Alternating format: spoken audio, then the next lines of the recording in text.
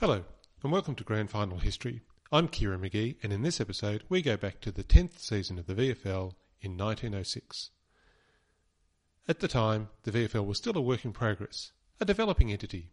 It had all the leading clubs in Victoria and had established a leadership position in the founding of the Australian Football Council the year before, representing all states and New Zealand.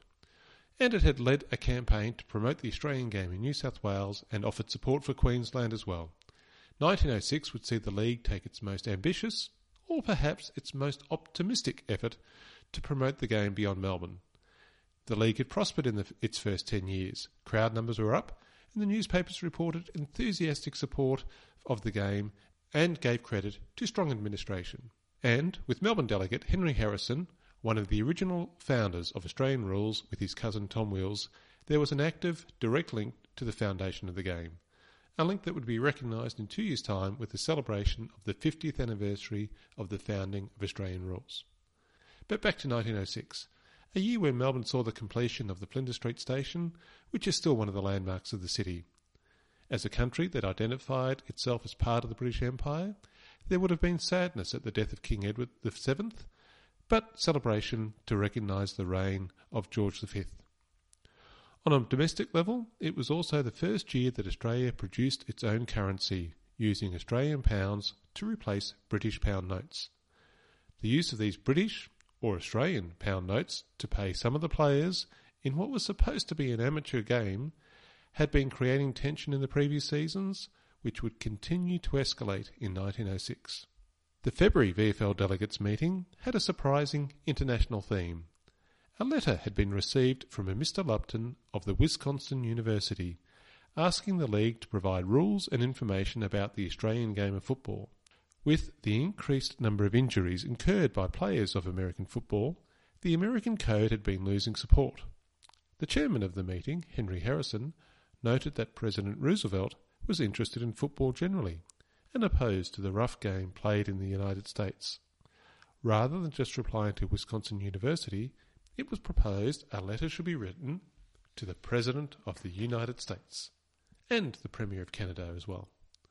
A subcommittee was appointed and the possibility of international matches between Australia and the USA was entertained. March saw the annual general meeting for Carlton, where there was ongoing evidence of the stress and strain and the opposition to the role of Jack Worrell as secretary. A circular had been distributed before the meeting criticising Worrell for not being an honorary secretary but a paid employee that was also voting as a committee member. There was a counter-circular with the playing members of the club expressing their full support for Worrell and asking for members to vote in his favour along with other preferred candidates.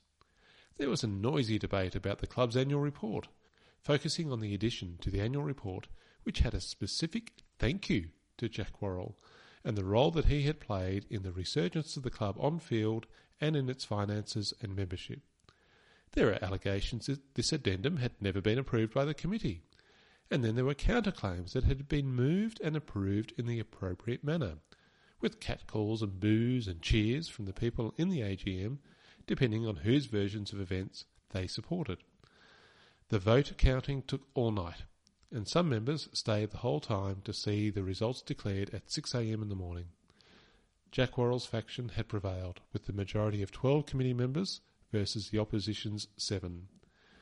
This ensured his position as club secretary and coach was secure for the season ahead. While Worrell was effective, he clearly had the knack of putting some people off. Carlton and many other clubs would endure similar upheaval for many seasons to come when it came to passionate supporters debating who they should elect for committees to manage their clubs. The League's AGM on the 12th of April saw an application from Melbourne University to join the League as a strictly amateur club, but the response was that the expansion of teams was not possible under the current constitution. There was also discussion about the approaching 50th anniversary of the game's establishment in 1858, when the code was defined by the current Vice President of the League, Henry Harrison. Steps would be taken to celebrate this in a fitting manner. The portion of the report dealing with the introduction of the Australian game into America opened up possibilities of the game being a universal game. This brought a resounding cheer around the board table. Optimistic, I'm sure. Later in April, Old Boy in the Argus assessed the state of the game and declared it the most expensive form of amateurism in the world. Looking at the costs on the balance sheets for boots and uniforms, etc., he noted, "The amateur footballer must be a pampered individual whose uniform costs as much as a wedding dress for a fashionable bride and whose refreshments would satisfy a well-to-do barrister." Javelin, writing in the Melbourne Leader, also touched on this conundrum. His article discussed the Port Melbourne VFA club that announced in its annual general meeting that the team would be run on strictly amateur principles. "That's the way to purify the game," observed one supporter. "And to chuck away any chance of winning the premiership," responded another, who possibly knew a little bit more. The season preview by Observer in the Argus noted that the interest in the game was never more widely spread, and that the season was sure to be a good one. His experience at watching football allowed him to temper the enthusiasm that some had for new gun recruits, who were sure to be champions. "A quarter of a century's close acquaintance with football has shown me that new men are always great men until they have played a few games. After 3 games, they become ordinary mortals. After 6, they are sometimes given a rest." His observations on the refusal of Melbourne University's application were also interesting. He pointed out that the league had discarded the weaker teams to form a happy family of 8 and that expansion would need a more compelling reason than a promise of a strictly amateur club. Observer said that amateurism would be a good principle to adopt, if the players would let them adopt it. The 1906 season started on the 5th of May. The season preview by Kikero in the Herald on the Friday night before the game started reminds us that staging for free kicks is as old as the game itself.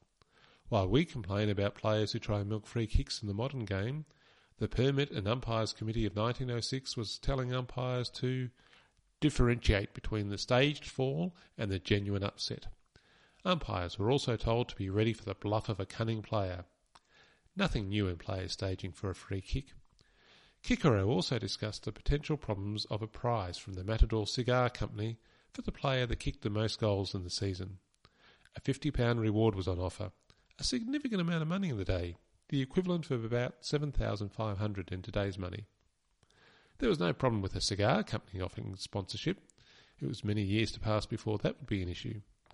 No, the risk was that it would encourage selfish play. Kikero would have preferred to see the gold medallions for the premiership team. We know now that Matador was an early trendsetter for many sponsors to offer prizes for Player of the Day, Goal of the Season, Mark of the Year, etc. As players receive this season's awards, maybe they should say a small thank you to Matador Cigars, an early commercial pioneer in the field of player prize sponsorship. Follower, in the Leader preview, thought that football had more interest and more enthusiasm than ever before. He did not think that there was a problem with gambling or that players were being paid to throw a game. Yet this was another voice pointing out the myth that the game was a fully amateur one. With the clubs having access to fenced-in grounds and charging people to attend, there was always going to be a temptation to pay to attract the best talent to a club.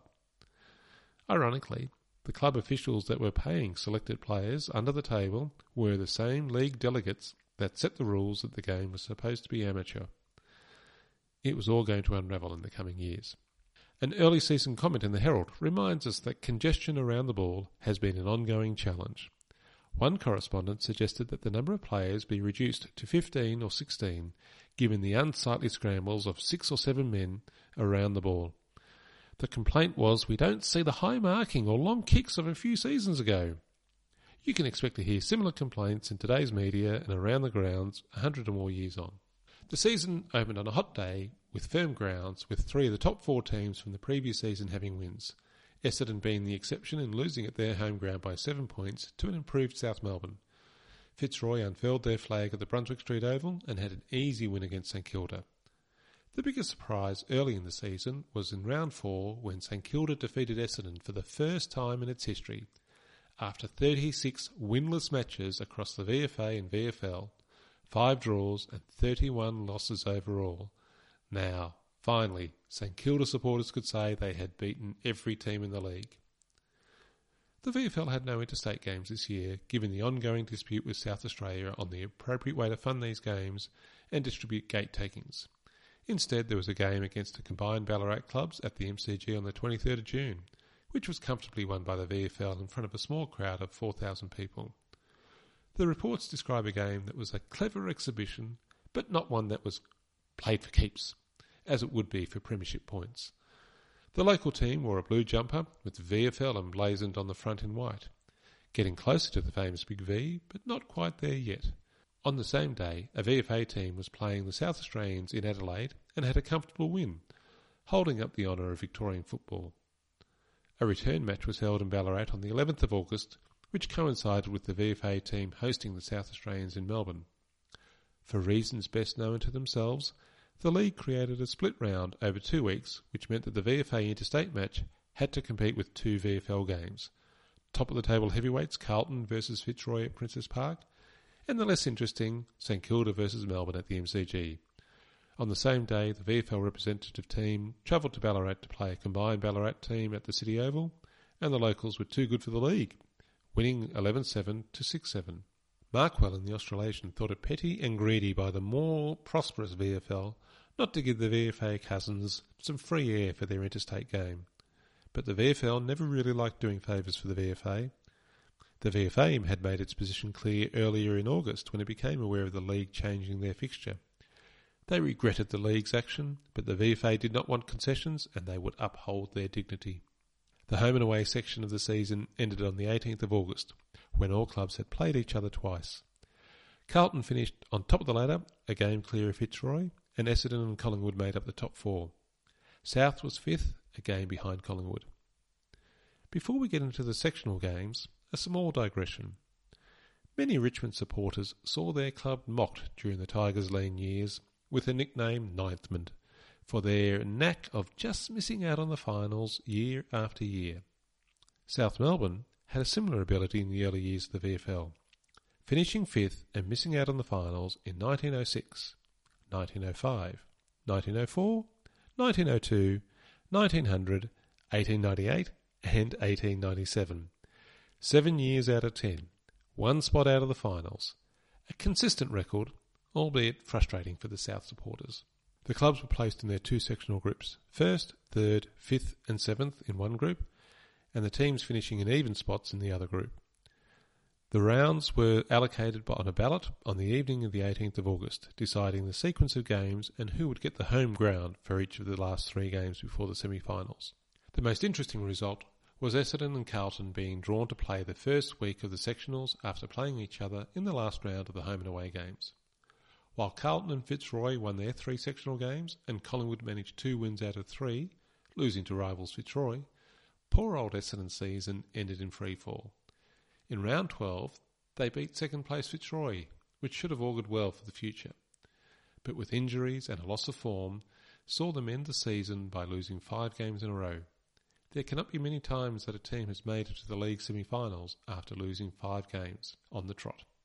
However, they had enough games in hand to make it to the semi-finals and deny South a chance at the finals yet again. The semis were played on Saturday, September 15th. Topside Carlton against third place Collingwood at Fitzroy's Brunswick Street Oval, and second place Fitzroy against fourth side Essendon at the MCG. The Herald's preview by Kikero had Fitzroy and Carlton as favourites to win their respective games. Collingwood were weakened by the loss of forward Herb Pears, who had decided to go to Queensland for the shearing season. Essendon was hoping that the return during the latter part of their season of their champion Albert Thurgood would see them return to the winners' list. Thurgood had retired after Essendon's loss in the 1902 Grand Final to Collingwood. He had returned in season 1906 to help out the Essendon team after a series of injuries reducing their playing list. He had played 7 games in the season prior to the semi-finals. In addition to the 2 semi-final matches, the VFL had selected a team from the 4 non-competing clubs to play a match in Bendigo against the Bendigo District Association. The league team had an easy win, 16-22 to Bendigo's 2-2. The price for the semi-finals was the same as the previous year.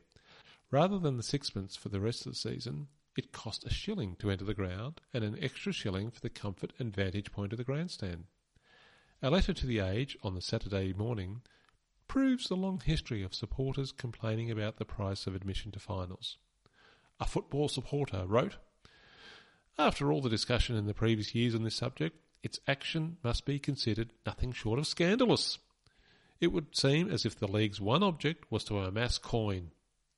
The league claimed it was to help fund the trip of the Sydney schoolboys who would be coming to Melbourne in the following week, all part of promoting the game in the northern states. Follower in The Age was having none of that. He reported that the supporters felt that they were being bled dry by a league that knew the patrons of football would not miss the semi-finals, and the money was being used for theatre parties, interstate trips, payment of players' expenses, and to provide handsome emoluments to various persons concerned with the game. The immediate effect of doubling the charge may be a financial success, but there is such a thing as killing the goose that lays the golden egg. It's going to be an ongoing theme for many, many seasons to come. Fitzroy took on Essendon at the MCG in front of 8,500 supporters. In the 2 home and away games, Essendon had won twice by 5 and 8 points, but that was before their run of injuries and poor form. Essendon won the toss and kicked with the aid of a slight breeze. Fred Hiskins kicked the first goal for the game for Essendon. Wally Naismith equalised for the Maroons. Essendon's veteran champ, Albert Thurgood, showed that he could still compete despite 4 seasons off by getting Essendon's second goal. Fitzroy began to settle the game down to their preferred style, scoring another goal, and at quarter time they led 2-4 to 2-2. The second quarter saw Fitzroy playing the ball, while Essendon were more intent on holding and pushing their opponents. By half-time, Essendon were trailing by 15 points, 5-5 to 3-2. Fitzroy's inaccurate kicking holding them back from an even bigger lead. The play improved in the third quarter, and Essendon spent more time in attack, but were not able to convert. The longer the quarter went on, the more dominant were the Maroons, and at three-quarter time they had extended their lead to 27 points by kicking 3 goals to Essendon's 1. The final quarter was all Fitzroy. They kicked 2-3 to Essendon's solitary goal. The final score, 10-12 to 5-6. The leading team of the first decade of the VFL had made it to their 7th grand final. The other semi-final was held on the same day at the Brunswick Street Oval in front of 15,000 people. It was a must-win game for Carlton because, although they finished on top of the ladder after the home and around and sectional games, they were only 1 game in front of Fitzroy. If Fitzroy beat Essendon, as they were expected to do, then Carlton and Fitzroy would be on equal wins, and Fitzroy had better percentage. Carlton would lose their right to challenge. In fact, even if Carlton won and played Fitzroy in the final, they would lose the right of challenge if they lost that game. The rules for the right of challenge counted the finals games in awarding the right to challenge, a flaw that many were highlighting in the lead up to the finals. To have a chance of winning the first VFL premiership after leading the ladder almost all the season, the Blues first had to beat the Magpies. The game was played at a fast, free and open style, resulting in one of the matches of the season. Collingwood got the ball into their forward line first with their trademark fast passing, but Carlton's defence repelled the ball, and Fred Jinks scored the first goal of the day for the Blues. George Topping got Carlton's second goal, and with the Blues forward line working like clockwork, Jinks and Topping both scored goals again to get Carlton to a 4-goal lead before Collingwood had registered a major. But just as it looked like it would be a one-sided affair, Collingwood kicked 2 goals to get their scoring started. However, Mick Grace managed Carlton's 5th for the quarter shortly before the bell rang. The quarter-time scores were 5-1 to 2-1. The accurate kicking for the quarter reflected the quality of play from both teams. There were numerous changes of position as both teams tried to gain an advantage at the start of the second quarter, but it was Collingwood's Dick Lee who scored the first goal of the quarter. Dick Lee was playing his first season of an illustrious career where he would become one of the leading goal kickers of his generation. Hampered by injuries, including a bad knee, some reports state that he was the origin of the phrase, Dickie Knee. The Magpies were playing better this quarter, getting their passing game going, but the Blues were defending well and the ball was moving quickly over the ground. Mick Grace snapped Carlton's only goal for the quarter. Then a little while later, Dick Condon passed the ball to Robert Strawn, who passed it again to young Dick Lee, who snapped his second goal for the quarter. The half-time scores were Carlton 6-3 to Collingwood 4-3. Early in the third quarter, Lee had the ball again in the forward line, but could only manage a point. Collingwood continued pressing, and this time it was the former captain, Charlie Panham, that got the much-needed goal. Now Collingwood were only 1 scoring shot from taking the lead. After the bounce to restart the game, it was the Magpies that got the clearance, and Ted Rowell was too elusive for his opponent, and his straight shot gave Collingwood the lead.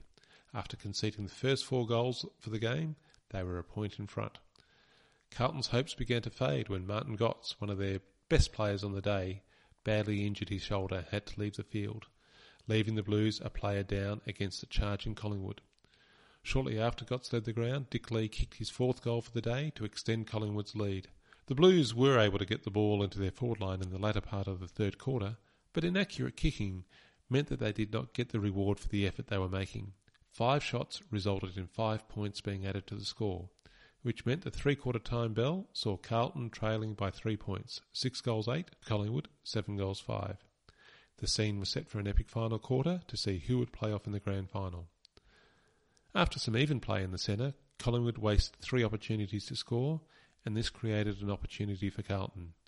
Dick Condon had the ball in scoring distance, but passed to Charlie Panham.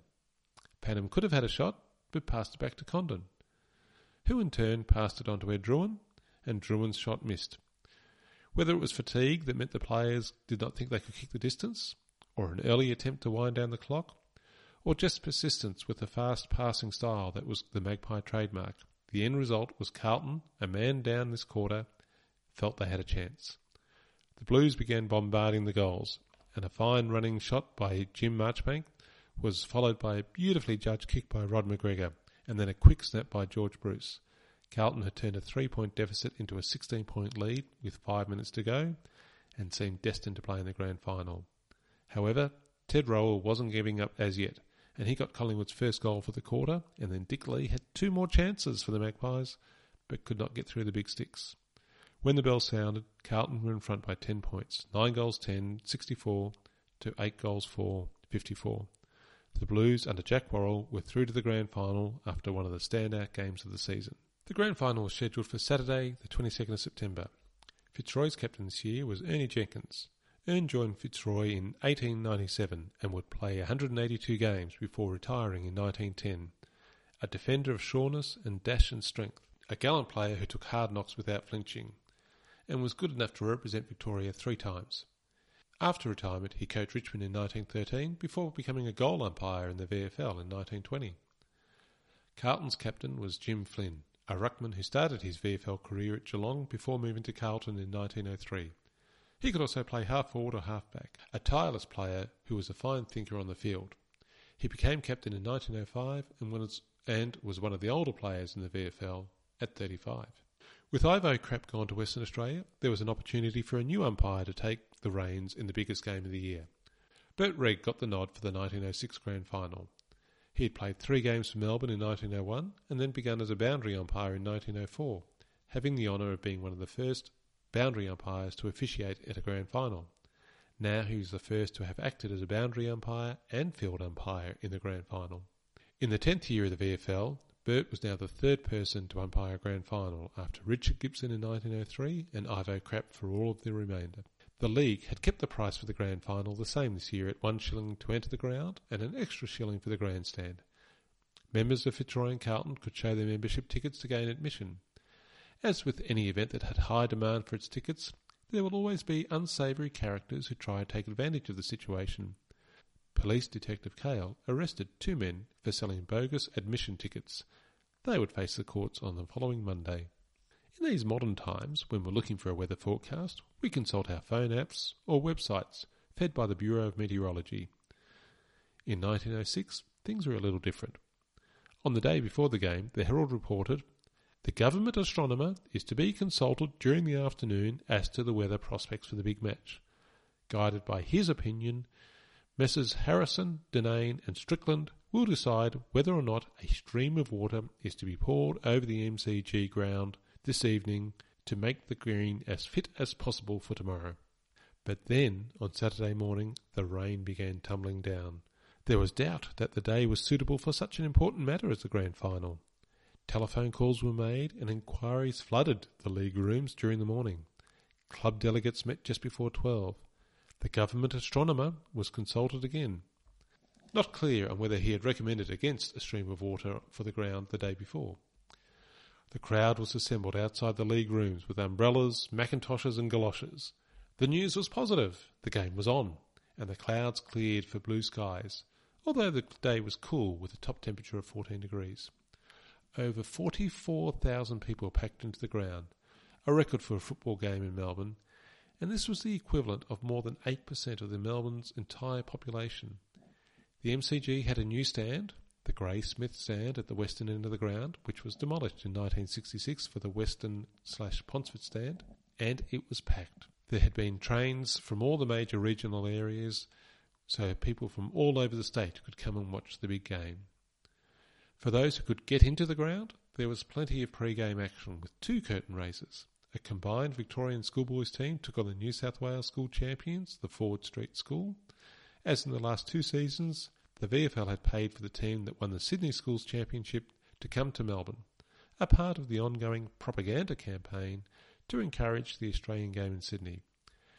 Then there was the Victorian Amateur Athletic Association final of the Garland Trophy over the course of 300 yards, prefiguring the famous grand final sprints that have been held since the 1970s. The game started at 3 p.m. Carlton were kicking to the southern end of the ground. From the opening bounce, Carlton attacked. George Bruce got the ball to Jim Marchbank and then to Fred Jinks, who passed it to George Topping, who shot a goal, scraping the post. 2 minutes of play had elapsed and Carlton were demonstrating that they were here to play. From the kick-in, it was Fitzroy's turn to attack and get the ball into their forward line. The former skipper, Gerald Brosnan, had a shot at goal and he too hit the post. At least this was early in the first quarter, and not a kick by Brosnan to try and win the premiership on the last kick of the day, as in 1903, or is that a bit harsh to bring that up again? Fitzroy continued to attack, and their ruck Robert Smith took a place kick, but missed to the side, scoring the Maroons' second point. After some even play across the ground, the Blues got the ball into their forward line, and it was marked by Alex Bongo Lang. His shot at goal was smothered by the man at the mark, James Sharp, but the quick-thinking Bongo kicked the ball off the ground towards the goal, and Jim Marchbank did the rest, scoring the first goal of the day and putting Carlton in the lead. From the bounce, Fitzroy went forward, and this time Fred Fontaine picked up the ball, spun round and kicked the Maroons' first goal for the game. The cheers from the crowd were deafening. The ball was moving from one end of the ground to the other. Carlton's Mick Grace had 2 shots a goal against his old team, but both went out of bounds. On the throw-in, Fitzroy's ruckman Bill Walker made the mistake of holding on the ball for too long and was pinged by the umpires. Carlton's Fred Jinks took the free kick and got Carlton's second goal. After some lively play in the centre of the ground, the ball went into Carlton's forward line again, and George Topping joined the list of goal kickers with his first and Carlton's third for the quarter. When the bell rang for quarter time, the crowd could draw a breath, and the score was Carlton 3-2 to Fitzroy 1-6. Fitzroy had some chances, but their inaccurate kicking had left them trailing the Blues. The second quarter saw the same hectic pace where each team pushed forward, some snaps that missed, good work by defence to clear the ball, just in time for the cycle to start again. The crowd was so thick on the eastern side of the ground that the fence gave way and hundreds of spectators broke through to the fringes of the playing area. While the supporters sorted themselves out, Carlton made another move forward, and Mick Grace, with a determined effort, ran forward and scored his first goal, and Carlton's fourth. The Maroons tried to go forward again, but Les Beck was having a fine game in the back line and repelled several attacks. The ball headed back into Carlton's forward line, and George Topping threw himself at the ball and took a clever mark, but his place kick missed everything and went out of bounds. From the throw-in, Carlton's Fred Pompey Elliott handballed to Frank Kane, who passed it to George Topping, who kicked accurately this time for goal. After each goal, a brown homing pigeon would rise from the crowd to send a message to someone. The Argus suggested it could not be anyone in Carlton, because surely they were all at the MCG. Carlton were beginning to assert themselves on the game now, with 5 goals on the board, with Fitzroy still having just 1. After some time in the Fitzroy forward line, the ball came out to Carlton's end, and this time it was Charlie Hammond who scored another goal for Carlton, cheering the Blues supporters and leaving the Maroon barrackers wondering what was happening. After the play started again, there was a big kick forward by Fred Kane, which was marked by Mick Grace, who slotted through Carlton's 7th goal. It was looking grim for Fitzroy at half-time, as they had only scored 1 point, while Carlton had added 4 goals in the quarter. The scores were Carlton 7-4 to Fitzroy's 1-7. Fitzroy needed to start well in the third quarter to get some momentum, but it was Carlton that moved into their forward line first. Fitzroy fullback George Moriarty attempted to relieve the pressure, but his kick was marked by Frank Kane, who kicked Carlton's 8th goal, extending their lead even further. Then, Oddly, the momentum shifted in the game. Fitzroy moved forward as they had often in the game, but this time Herb Milne passed to Percy Trotter, who finally scored Fitzroy's second goal. This seemed to lift spirits, and after the bounce, the ball was pushed forward by Fitzroy when Gerald Brosnan got the ball to Bill Walker, who scored Fitzroy's third. Shortly afterwards, the ball came down the wing. Percy Trotter passed it to Gerald Brosnan. This time, the ex-skipper kicked accurately, and the Maroons had their fourth goal. The gap was still wide, but some supporters may have started to dare to hope. But the Blues were not going to let all their efforts go to waste and pushed the ball forward in their forward line, where George Topping took a strong mark, passed it to Frank Kane, who scored his second goal for the quarter and Carlton's ninth. Fast play from the centre bounce saw the ball into Fitzroy's forward line, and then a free kick to play to Les Millis, who scored another goal. And then one last final dash before the bell rang got the ball to Percy Sheehan, who scored Fitzroy's sixth goal. It had been an amazing quarter. 5 goals to Fitzroy and 2 to Carlton had seen a potentially one-sided game come alive. Carlton was still in control, but Fitzroy had given their supporters something to cheer about. The scores were Carlton 9 goals 4 to Fitzroy 6-8. Fitzroy would need to bridge a 14-point gap if they were going to achieve their third premiership in a row. In the final quarter, Fitzroy took a gamble and moved men out of defence and into the forward line. They knew they had to play an attacking style to have any chance. As it is sometimes said, risk losing the game by taking the chances to win. But this time it was not to be. Carlton overcame their third quarter jitters, and with the wind behind them, they began a scoring feast. Goals to Kane, Elliott, Grace, Little, Elliott and Beck. 6 straight goals to stamp their authority on the game. They had actually kicked 11 straight since the second quarter. The final scores were 15 goals 4, 94 to Fitzroy, 6 goals 9, 45. In the second and the fourth quarter, the Maroons could only kick a point each. Carlton had scored at both ends of the ground and kicked accurately. They were the better team on the day. While the players had done their job on the field, the other person was due credit for the victory was Jack Worrell. 4 years earlier, in his first season as coach, the first coach in the VFL, he had told the press that his aim was not a useless attempt at the top in one season, but gathering into the fold young players capable of being developed into champions for the seasons after this. He had achieved his aim. In 4 seasons they had played 2 grand finals and now had broken a 19-year drought to give Carlton the premiership. There had been 2 attempts by the committee to sack him, but although he could clearly rub people up the wrong way, the players were loyal to him and his disciplined methods. After the game, Carlton's captain Jim Flynn said, "He has given the team the brain power and the benefit of his experience, and his advice has been of incalculable good." Jim Sharp, Fitzroy's vice-captain, said Carlton deserved to win. They played great football and fully deserved the premiership. Punch magazine reported on the joy that erupted in Carlton. Everybody was decorated with blue and white ribbons. Their talk was blue. Everybody wanted to get onto the blue tram, and at the end of the day they were drinking blue beer. Well, it tasted blue anyhow.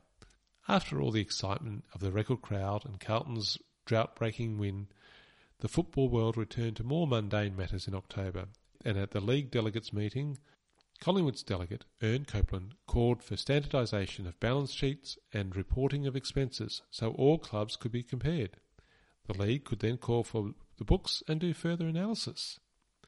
Mr. Chapman for Carlton said, "Isn't that quite inquisitorial?" The matter was seconded by Fitzroy and sent to the Finance Committee for further work. Will anything result from this initiative to enforce the league's original salary cap? Given that everyone was supposed to be an amateur, that would be a salary cap of £0. At the same meeting, Mr. Charles Brownlow of Geelong wanted to discuss the newly emerging role of coaches, who were instructing players. The rules did not regulate them at all. If clubs could not employ caretakers without the league's sanction, then they should not be allowed to have coaches either. The matter was referred to the Legislative Committee, and the necessary regulations would be made. The final act of 1906 was the second meeting of the Australasian Football Council around the Melbourne Cup. While in the future these would occur every 2 to 3 years, this meeting followed on from the establishment of the AFC in 1905. Delegates from every state and New Zealand, but no one from the VFA, were allowed to attend. It would not do to have two football entities from the most powerful football state. And maybe, just as importantly, the VFL did not want to give any ground to the VFA. The rules of the game were codified, with the main discussion points being a push for 3 points if the ball hit a goalpost, that was knocked back, and a ban on kicking the ball out of the ruck, what we would call kicking in danger. That was also knocked back for now. The VFL was 10 years old. It had established a national body for the national game, and it had assumed the leadership position. The game's administration provided a combination of naive enthusiasm, such as letters to President Roosevelt promoting the game in the US, but also practical steps to support the game locally, such as the Australian Football Council, and the promotion of the game in Sydney, as well as running a robust competition in Melbourne. We will leave season 1906 there. Carlton were the premiers for the first time in 19 years. Jack Worrell had been vindicated despite multiple efforts to push him from the club by some factions. The role of the coach was now to be regulated by the league, and the ongoing pressure of secret player payments and how to resolve the problem was continuing to build. 10 years after it had been established as an 8-team competition, 5 clubs had become premiers at some point. Fitzroy had been the dominant club. South Melbourne could not make it into the finals. Geelong had yet to translate its potential into a premiership success, and only St Kilda remained persistently unsuccessful, despite challenging some of the clubs at some times. Join me next time as we move into the second decade of the VFL in season 1907. If you've enjoyed this podcast, please leave reviews wherever you get your podcasts from. It will help others to find it. If you have any questions or want to leave feedback, please email me at info@grandfinalhistory.com.au and check out the grandfinalhistory.com.au website or our Facebook page and Twitter accounts. Thanks, and I hope you join me next time.